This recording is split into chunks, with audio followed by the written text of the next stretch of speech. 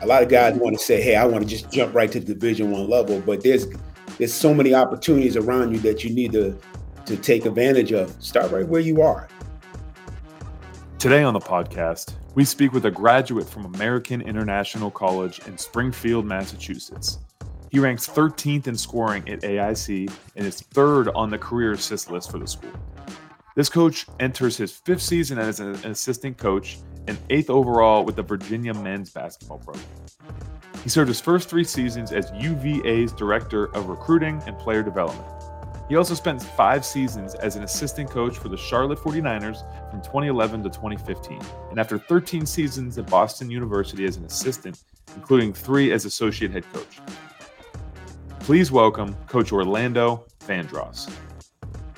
Dr. Dish Basketball is the #1 selling shooting machine in basketball by providing the most innovative game-like training, on-demand workouts, multiplayer stat tracking, and instant analytics that allow coaches and players to be better every day. Everybody's trying to get better every day, right? Why not use Dr. Dish Basketball? All you have to do is mention the Rising Coaches podcast, or you're a member of the Rising Coaches organization for an exclusive discount on your own personal Dr. Dish. Welcome, everyone, to another episode of the Rising Coaches podcast. I'm your host, Doug Caputo, alongside your co-host, Alan Major, and we have a great coach with a great coaching background and even an NCAA national champion on the show. So as we are excited to introduce the current assistant coach of the University of Virginia, Coach Orlando Vandross. Coach Vandross, what's going on? How you guys doing? Thanks for having me. Yeah, well, good to have you, brother. Good to see you, too. Appreciate you. Good seeing you, man. Go Hoos. Go Hoos. Let's go. Sound like a native. So to give you a quick down low on the show, we're going to go back to your playing career, talk about your journey from where you're playing all the way up to where you are now. And then we're going to talk about your current position and your roles at Virginia, talk about your years there. And then we'll go to a quick segment at the end that we like to do, 3 quick hitters, basically just getting everybody a little more understanding of who you are, just personal questions. But like I said, we want to start out with your playing career a little bit. You played at American International College where you were and I always say this to everybody, I'll do the bragging for you, so you don't necessarily have to worry about that part. You were 13th in scoring and 3rd in career assist list in school history. Talk about your experiences just playing at American as a player and what you learned from those. Oh, I played Division II, and it was a great experience. Everybody aspires to play at the Division I level, but for me, I just wanted to play. And American International College gave me an opportunity, and I ran with it. We had 4 great years. I had an incredible opportunity to get the ball immediately, and they really had to ride or die with me. There was some rough patches in my freshman year. I'll tell you this, my first collegiate game, I thought I was a pretty good defender, and a guy gave me 30 points. And I never forget walking back to my dorm that night, basically calling my parents, I think I made a mistake. And after that, I had some soul searching. And, the game of basketball is funny. Each game takes on a life of its own. And I had to figure out how hard I need to play on both ends after one game. And but after that, I found ways how to get better each day. And I kind of refer to those moments, even with our players, that our first year is a growing year. Some have immediate success, but sometimes it's a year of just ups and downs until you can get your feet on the ground, and then you start to see the development, the sophomore, the junior, and senior years. But overall, I have no regrets about going to AIC. It was a great playing experience for me. And that's the big thing we love about talking about in this too. At the position you're in right now, and obviously you're doing great things there, you see someone going necessarily from a Division III, Division II level and then making it up in the rankings as a coach. Now, kind of talking on that though, after your playing career, I believe you started coaching in high school, correct? And various roles also with AAU programs. And then talk about how you took those, positions on and then just kind of excelled at those to get to where you are. Initially when I got done, I graduated and I got done playing, I worked for American Express and Shears and Lehman Brothers. I was thinking about being a broker. I love the idea of it, but when I started to immerse myself in the job and I was wearing a suit and tie every day, sitting behind a desk, Ooh. I just felt like something was missing. And I remember calling my high school coach, and he was checking on me to see how I was doing. And he asked a pivotal question: do you love what you do? Are you enjoying it? And I was brutally honest, as I really hate it, because it's just not me. I just feel there was something missing. And you know what was missing? Being on a team and being in the gym is what I really found my passion, but I didn't know it at that time. So a high school coach gave me an opportunity to come in. I tell you what, we're going to get you a teaching job, and then I want you to volunteer and help me out. And it was the best thing at that particular time in my life. And I just fell in love with the game, and I just knew that this is what I want to do. I don't know what level of, is it high school, is it college? I just knew I wanted to be in the gym and just coach guys up at that point. You know, it's funny. You just really answered my question, because I'd never asked you.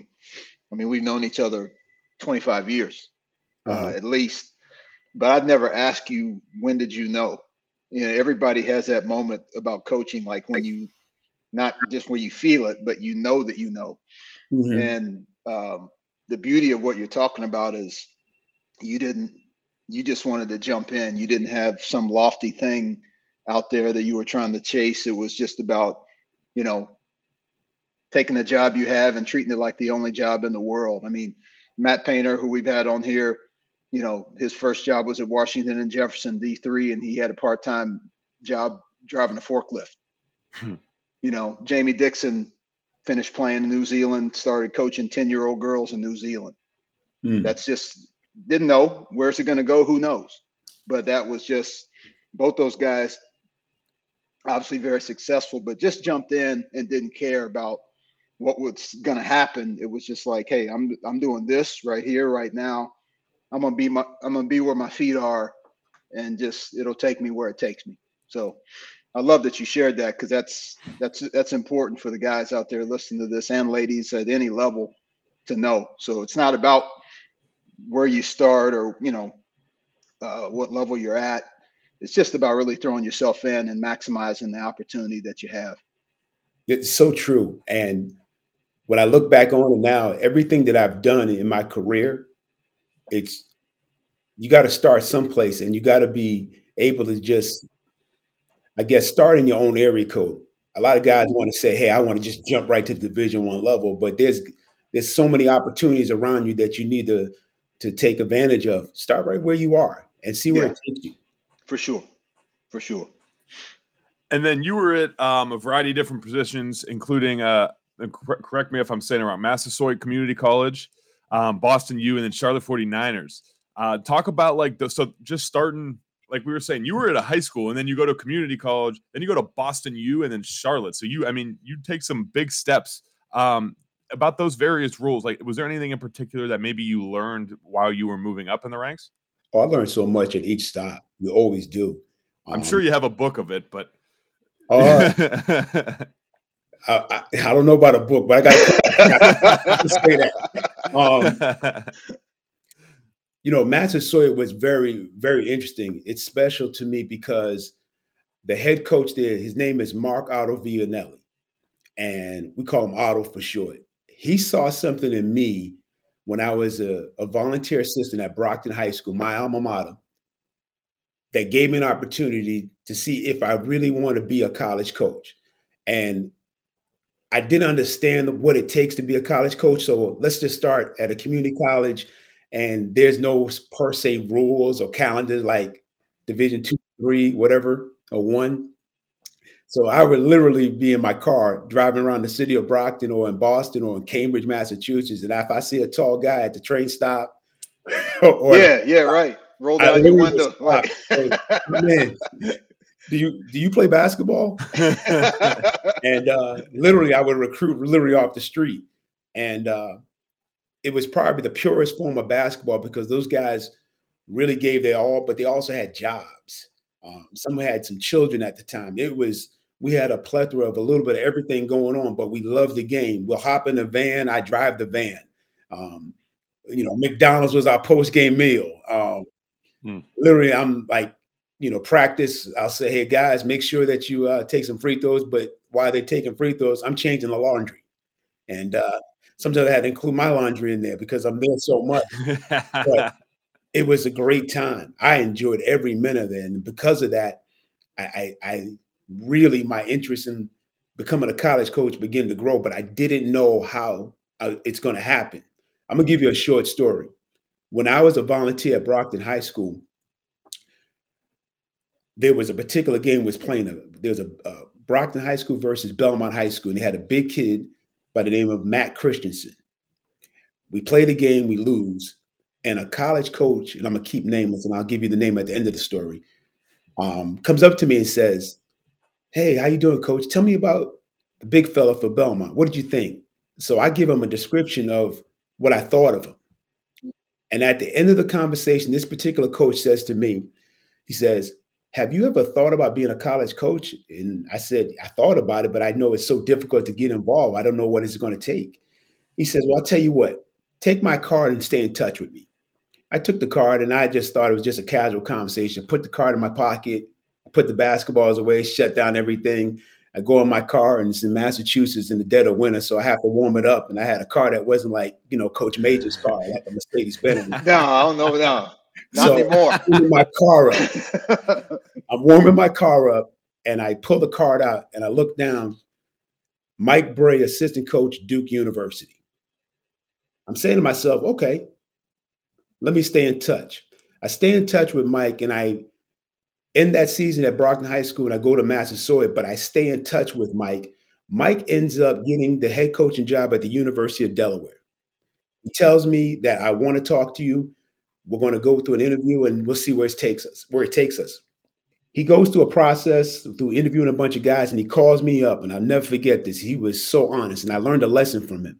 He tells me, he says, Orlando, I want to hire you, but I'm not going to be able to because I'm connected to DeMatha. I need to hire a DeMatha guy. And if I didn't have to do this, I would hire you. I was great. At least I knew the truth. I knew where I stood at that time. 3 months later, I get a call by Boston University and I get hired. The reason why I get hired is because Boston University and Delaware were in the same conference at the time. And they were the head coach at the time from Boston University and Mike Bray met at a conference meeting.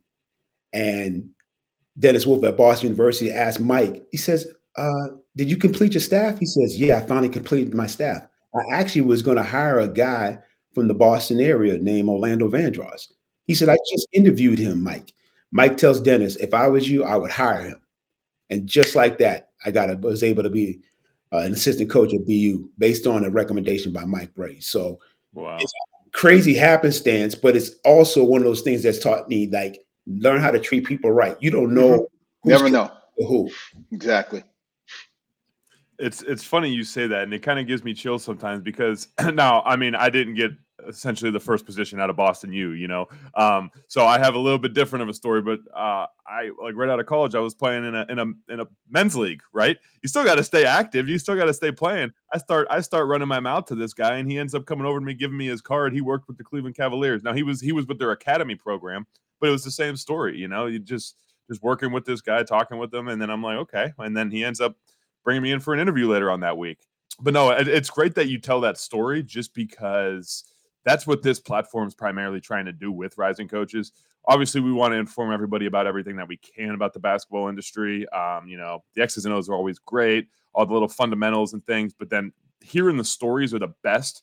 Just like Alan was saying before, everybody moving up in a different way kind of gives everybody more hope. What we'll do is we'll fast forward a little bit into your current position. So you've been in Virginia for 8 years, and then you started in a recruiting and player development role for your first 3. Can you give us some insight on, like, for the recruiting and player development side, maybe what your typical day-to-day would look like? Normally would be get in the first, I'll probably be the first one in here and watch the player development. We would do a lot of film, breaking that stuff down. The one thing that I was able to do was connect with our players, talk with them, especially off the court. I did a lot of mentoring with them. Because you couldn't, that was a non-recruiting position at the time too. So you're you're around every day. Exactly, Alan. I wasn't able to be on the floor. I wasn't able to travel. And a lot of times when you've been a per se full-time assistant coach, you probably think that's a step back. But I looked at it as an opportunity. And there's two things that I want to stress upon why I really love that role. Number one, I was able to be around our guys more than I ever been in any program I was a part of as a full-time assistant. So it was different. I like that part. I always thought that at the core of me, I'm relational. I like being around our guys. The second thing I liked as a father and a husband, I was home for dinner a lot. A lot of times when we don't consider being a full-time coach or being a college basketball coach or a coach in general, the time that you put in. So I was literally home a lot and engaged with my family. So I did like that role. There was a lot of benefits to that. And I had another point now I think about it. When you've been traveling and you recruit, the grind can get to you. I was able to recharge my batteries, to be honest. And I was able to have a little more clarity about what I want to do, how I want to approach my next opportunity. So I thought there was positives as the role from a day-to-day standpoint. Coach Bennett has been phenomenal. I was involved with every meeting, every decision, recruiting, official visits, unofficial visits. From a scheme standpoint, it started out as recruiting, but it morphed in more than just recruiting without being on the floor and on the road. Yeah. Yeah, it's funny. Oh, you actually described why we started practicing in the mornings at Charlotte, because you, Des, and Ryan, all your kids were kind of similar ages at that time. And one reason we wanted to do it just because of the players, like, hey, you're going to have to wake up early for the rest of your life if you want to really kind of make a footprint in the world, do something substantial. Like, they offer you $100,000, but you got to have a suit and tie on and Starbucks ready at 7:30. Like, get ready to go. But I love the fact that, we got our stuff done in the morning. And then if you guys need to go recruit, you had to, but you could pick your kids up, from school, be home for dinner, kind of have as much normalcy as possible in what we do. But no, I know that I remember you sharing that with me about that role and just how, it was almost just, people treat it maybe like a step back, but really for you is a step forward. And yeah, I mean, you got it's like that cell battery being back on 100 again. Yeah. It's so funny. There's a lot of coaches who are making decisions, or they get let go and they have to make a decision. What do they do next? And a lot of coaches will often ask me, what did you do when you win that role? And I can almost say, don't look at it as a demotion. Look at it as a moment to assess and grow. Yeah, for sure. See the opportunity in it. Exactly. I mean, we always look at the obstacles, but we very rarely look at the possibilities. If you look at the possibilities and make things work for yourself and find your niche, you can create value if you have clarity in what you want to do. And then, I mean, if you don't mind talking a little bit about like the player development side, because what we're trying to do is we're just trying to touch on all angles, just to give anybody who maybe is currently in those roles the best insight that they can. So like the player development side of things, maybe what were some roles and responsibilities outside of your practices that you had to handle? You know what? We did a lot of charting of shooting and quantify the numbers in terms of, but basically, obviously you got to make shots in this game. And, we wanted to find ways to put our best shooters in position. So I would obviously chart those numbers and talk about where we're generating most of those shots from within our offense. But then more importantly, I did a lot of research by going to a lot of this time of the year was great in that role, because I would go to a lot of NBA practice and draw and extract anything I could that would benefit us. If it could be one drill from certain places. And today, because of that, I was able to, we were able to still utilize some of those drills, but I was able to go out and see and solicit the help from others and bring that back here that would be, applicable to us. Sometimes it's not so much the play. Everyone does player development. Everyone has a program for that, but you have to have things that our guys are going to benefit from. You got to pick one. You got to know what's right for your program. And that's one thing I learned in the process. There's so many things you can do. I mean, there's a lot of apparatuses out there for your shooting, things of that nature. But the most important thing, you got to find what works for your guys. Yeah, for sure. Especially how it fits into your system. No doubt. So system related development is as important as player development. So that if you have clarity with your system, then that kind of almost lets you know what your guys are going to need, within that. No doubt. I think in terms of your question, Doug, we did a good job of collaborating so I would have a point of direction, what guys need. We would talk about where we are struggling and where we're doing really well. And then how do we improve upon that? I think every player wants to hear where they improve, where can they really make a jump in their game. And so we try to simplify things that are attainable. It could be a hand placement. It could be, we would watch film and watch it closely so we can help them. A lot of times we would do this in our recruiting. We'll tell you what we're going to help you improve with before we tell you what you're really good at. And sometimes the first time I was hearing this, I was like, oh my goodness, what's going on here? But the reality of it, most good players want to hear where they can improve. I was the type of player, I hated film. Now, why do you think, right? Because then like what's coming, like, what about this? What about this? Because it doesn't lie. And now as I'm looking at it, I'm like, love it. One of my favorite things. Then, like I mentioned, you were at Virginia for 8 years, and those two roles, recruiting and player development, for 3, and now you are currently an assistant. So can you give us a little bit on like the day-to-day or just kind of the lifestyle as being the assistant at Virginia? Polar opposite of what I started out. Polar opposite. On the road. Yeah. I'm involved with our guys, but it wasn't like when I first initially started, dude, I'm on the road. It's hard. But thank God we have technology. I stay in touch with our guys. I get the films from practice, things of that nature. But what I like the most, it gives me more of an opportunity to find guys for our program that some people, like in terms of recruiting, they don't see these guys often in terms of our head coach.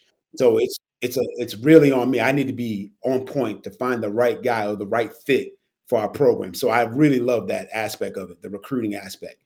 I also like the aspect of, representing our program. It could be at a donor function. It could be a golf outing, things of that nature. It's a little bit different as an assistant coach. You get a little bit more exposure to, I guess, the masses to represent this program. It's different. And then the big thing that I feel like we have to touch on, and I mentioned it in the very beginning, right? But 2019, well, we'll start with 2018 because you guys had a phenomenal season, and then going into the NCAA tournament wasn't necessarily how you wanted it to go. But then the whole thing just changed around in 2019. Everything just clicks. Can you just talk us a little bit about those 2 years and just kind of the ups and the downs and how you really got to having that ring on your finger?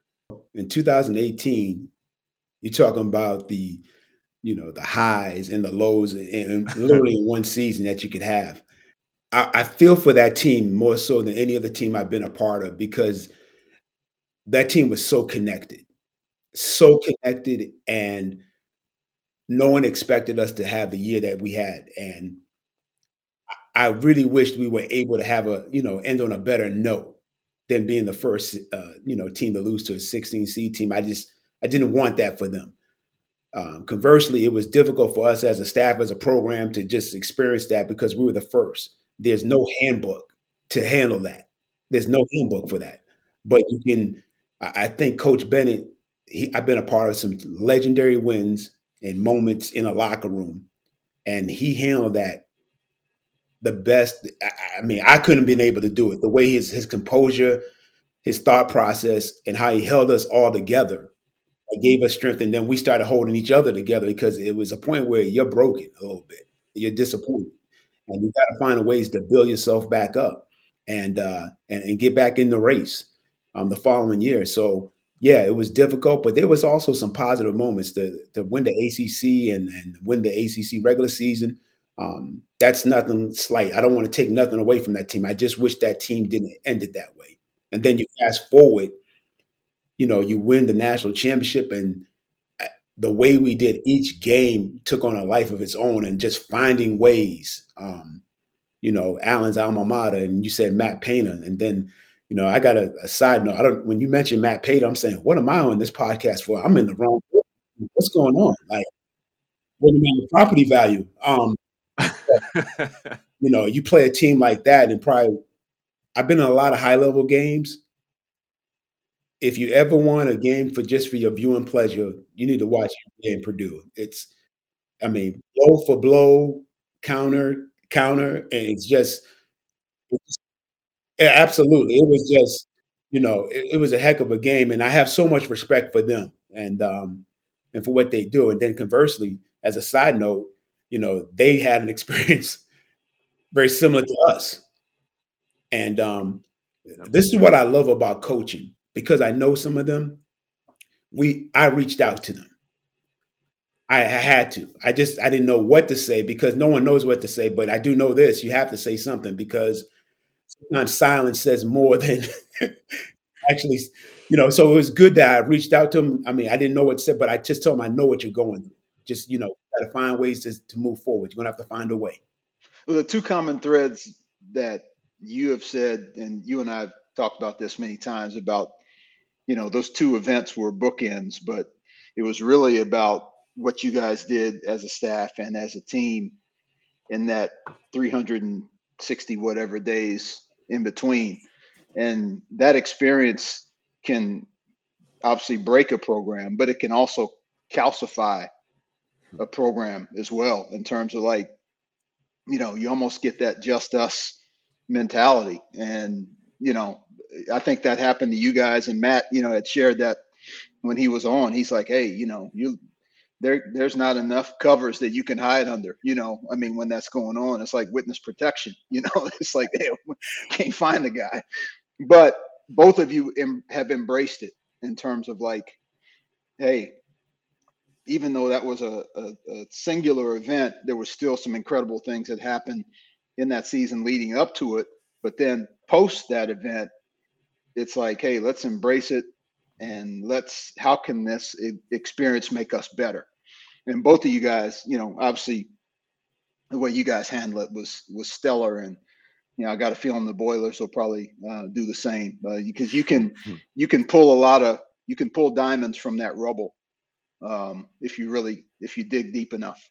Yeah, I think when you have moments like that, if you have a loss, someone passing in your family, things like that, you find out that your family is really important to you, and you find ways how you get a little bit closer because of a tragic event. No question. For us, I like what you said. We insulated ourselves. I keep using that word because it was just, it felt like it was just us. Let's just say that. Yeah, for sure. And you find yourself leaning on each other a little bit differently, and our approach was differently. And especially I can just think about certain places when you go on the road, it's just us. I know we have our fan base, but you find ways to insulate yourself, and then when you're together, it's amazing what you can accomplish. Not the fraudulent togetherness when you put your hands in, but when you really know that this one is hurting and we've been through some stuff, it's a different approach. Yeah, for sure. No, very rarely do you see people have shared success without any shared suffering. Right. So there's got to be some shared suffering, almost as those little flag post moments that you say, okay, this is part of our process, but that, we got something to refer to, especially when times get hard after that moment, we got something to refer to, saying, hey, we can get through it. Look what we've already been through. So yeah, how you guys handle that, man, unbelievable. So yeah, history, once you make history with a group, man, that's nothing like it. Alan was telling me before that you mentioned that after winning the national championship, it was just like, oh yeah, okay, well, life goes on. I'm sitting here thinking, like, excuse me? Not to diminish it, but we no. You not to diminish it. Like, yeah. Oh, okay, this is it. Oh, well, we got to keep. This is great. This is it. Yeah. I'm like, I don't remember saying that like that. But okay, know what? No. It's surreal. There's so many stories that's flooding through my mind right now. I work with a guy that used to work with me at Boston University. He's an associate head coach here named Jason Williford. And, the Final Four is a great, opportunity to connect with coaches. We all know that. That's how I met Allen. That's another story, another time. But Right. Do a pod on that alone. but Jason, Jay Willie, we call him. We would go to the Final Four practices, and we would sit there and we see some of our good friends on the court, and it's an unbelievable opportunity to see them living out their dream. And he would say, he's so competitive, I can't do this no more, Orlando. I can't do this. So we're talking about the next time I go to the Final Four, I'm playing in it. So he stopped going. And I remember in Minneapolis, walking out to go for our first, the practice that they have. Yeah, open to the public, yeah. And I said, this is a little different. This is a different Final Four, homeboy. He started laughing. He says, I can't believe we're here. And it's small things like that to me mean so much, because I remember saying, I'm never going back to the Final Four. And now he's on the main stage and we're getting ready to play for a national championship. It's pretty cool. No, that I don't know how you felt. For me, that moment was so humbling. I had some old college buddies and longtime friends that came, and they're screaming from the stands. You walk out there, and I actually just stood at the baseline as the team was warming up, and you just take it in, because the thing that it made me feel this big, just because all the guys that have been in this profession, that have had a chance maybe to go, and for whatever reason weren't ever able to go. And just to know that obviously you guys are on a select few because you won the thing. We got one game away against Florida, lost in the championship, 84-75, but who's counting? But it's so humbling to know, like, of all the guys that have been in this profession, how many guys have had a chance to be here.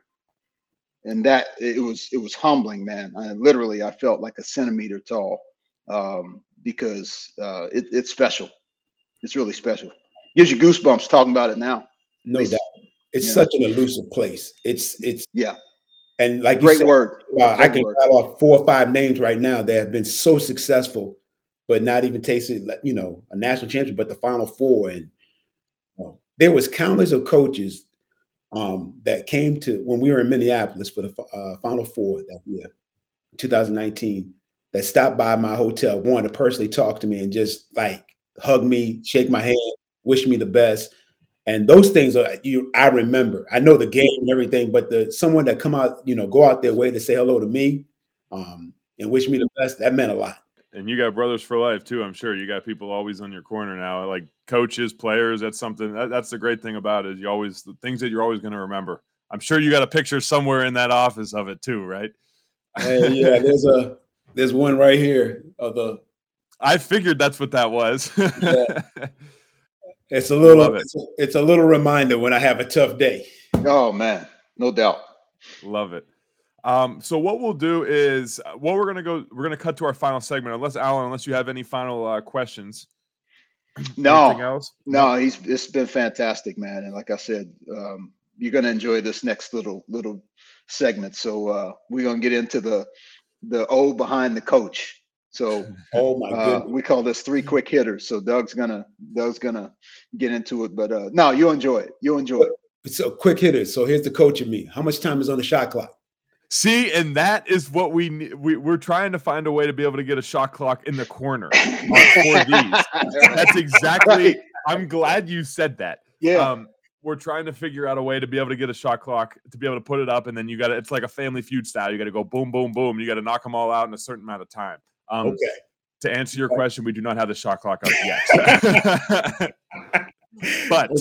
But we'll just mentally pretend it's there. So really all it is, like I said, 3 quick hitters, just going to ask you 3 basic questions about you as a person, short, quick responses, and then we'll go from there. But number 1, I'm sure you have a lot, but who is, if you had to say, one of the top big mentors or role models in your life? Growing up, now, whatever it may be. Role models have been a guy by the name of Alan Major. He And must have got the. no, I I'm guess not that. saying it I just guess because that. I'm on the I think the check. podcast. I I'm think not the saying check. that just because I think the check Alan's, that I sent them arrived no, to the no. So we need a timeout. Since it's a quick hit up, we need a Okay, all right, time out. 30. No, seriously, Alan Major's story is unbelievable. And I don't think a lot of people know it and for what he's done. And he gave me an opportunity. And I'm not just saying that just because he knows how I feel about him, but he's been a role model, a big influence in my life as a coach.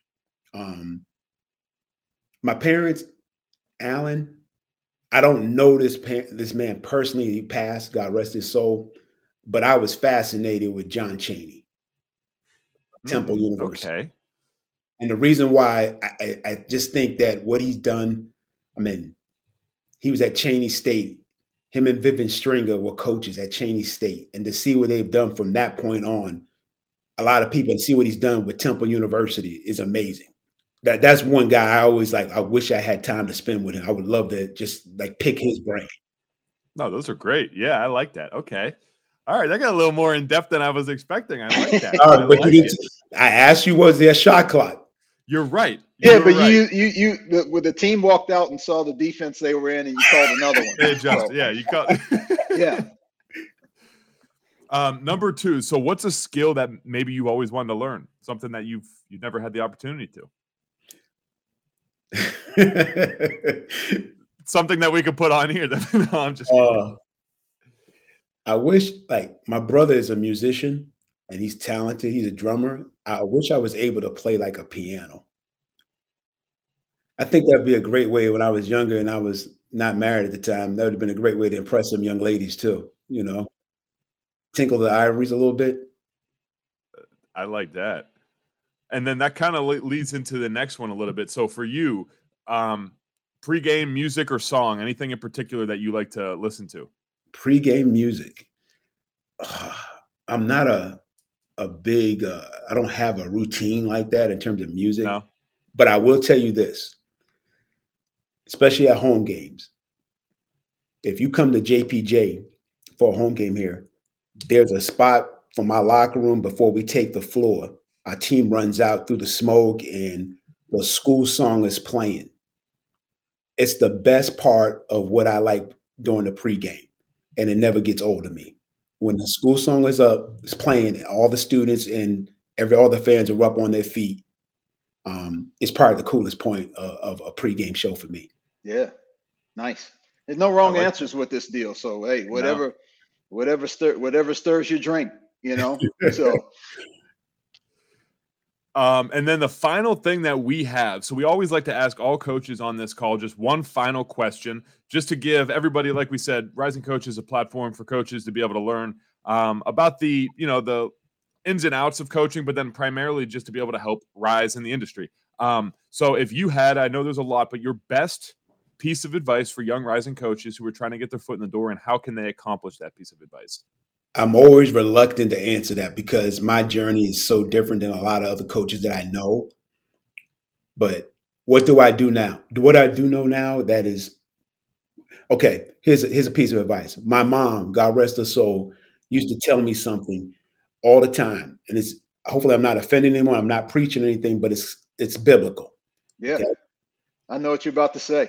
Your gift will make room for you and bring you before great men.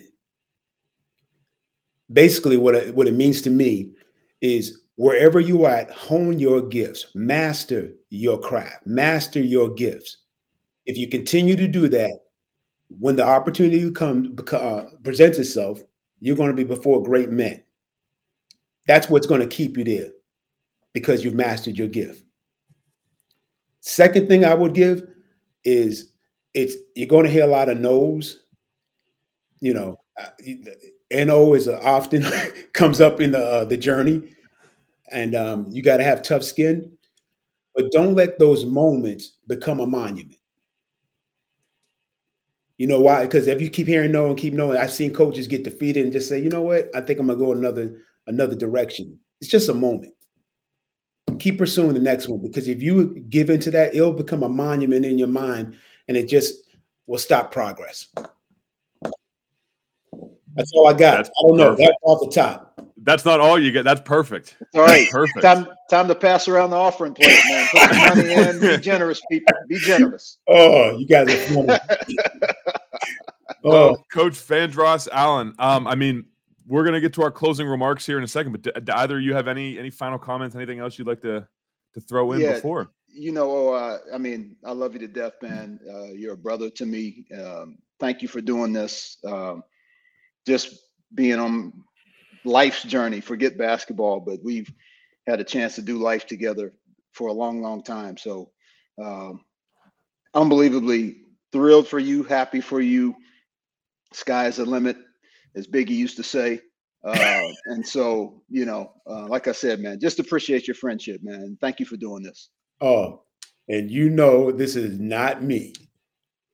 I just don't do these things, but for you, I couldn't tell you no. I trust me, I've cashed in a lot of chips. I can tell you. You had that pin on. I was like, you're one of them. Yeah. I could tell you no, and I couldn't tell you no, but I appreciate you. You know how I feel about you. Yeah, I'm really happy for you because I think this is your niche. You have a unique calling. You love this game, and you want to grow this game. And I think you found something special. I've done some research on rising coaches, and I'm so glad that they found a great guy, big time guy. Appreciate that, brother. Perfect. Well, that is it for us today with Rising Coaches. Again, I want to thank you, Coach Orlando Vandross, for being on the call today, sharing your experiences with us. This was amazing. Got a lot of good information out of this. And again, thank all of our listeners for tuning in. And that does it for another episode of the Rising Coaches podcast. I'm Doug Caputo, Alan Major. Keep working and keep rising, coaches. Video analysis is expensive, and I'm sure your budget isn't getting much bigger. Fulcrum Tech is here to help.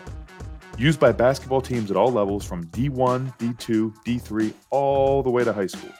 Their Angles product is similar to what you know and allows you to code, capture, and analyze with ease. All you have to do is import the raw video and synergy with just the click of a mouse. Over the past 2 years, over 60% of their D1 teams and conferences, such as the SEC, Pac-12, American, A10, or even the NBC, just to name a few, have made the postseason. All this while saving thousands and thousands of dollars a year compared to their old companies. Because let's be honest, who doesn't want to save more money? All you have to do is reach out to @FulcrumTech on Twitter or reach out to their sales at sales@fulcrumtech.com via email, and be sure to mention if you are a Rising Coaches member or the Rising Coaches podcast. Do more, spend less with Fulcrum Tech. I want to thank all our listeners for tuning in with us this episode. If you are not a member, want more content, or even be a potential member on our member spotlight to have your story heard, go visit risingcoaches.com. Follow us on Facebook, Instagram, and X at Rising Coaches. And don't forget to subscribe, leave a rating, and review so we can continue to keep rising together.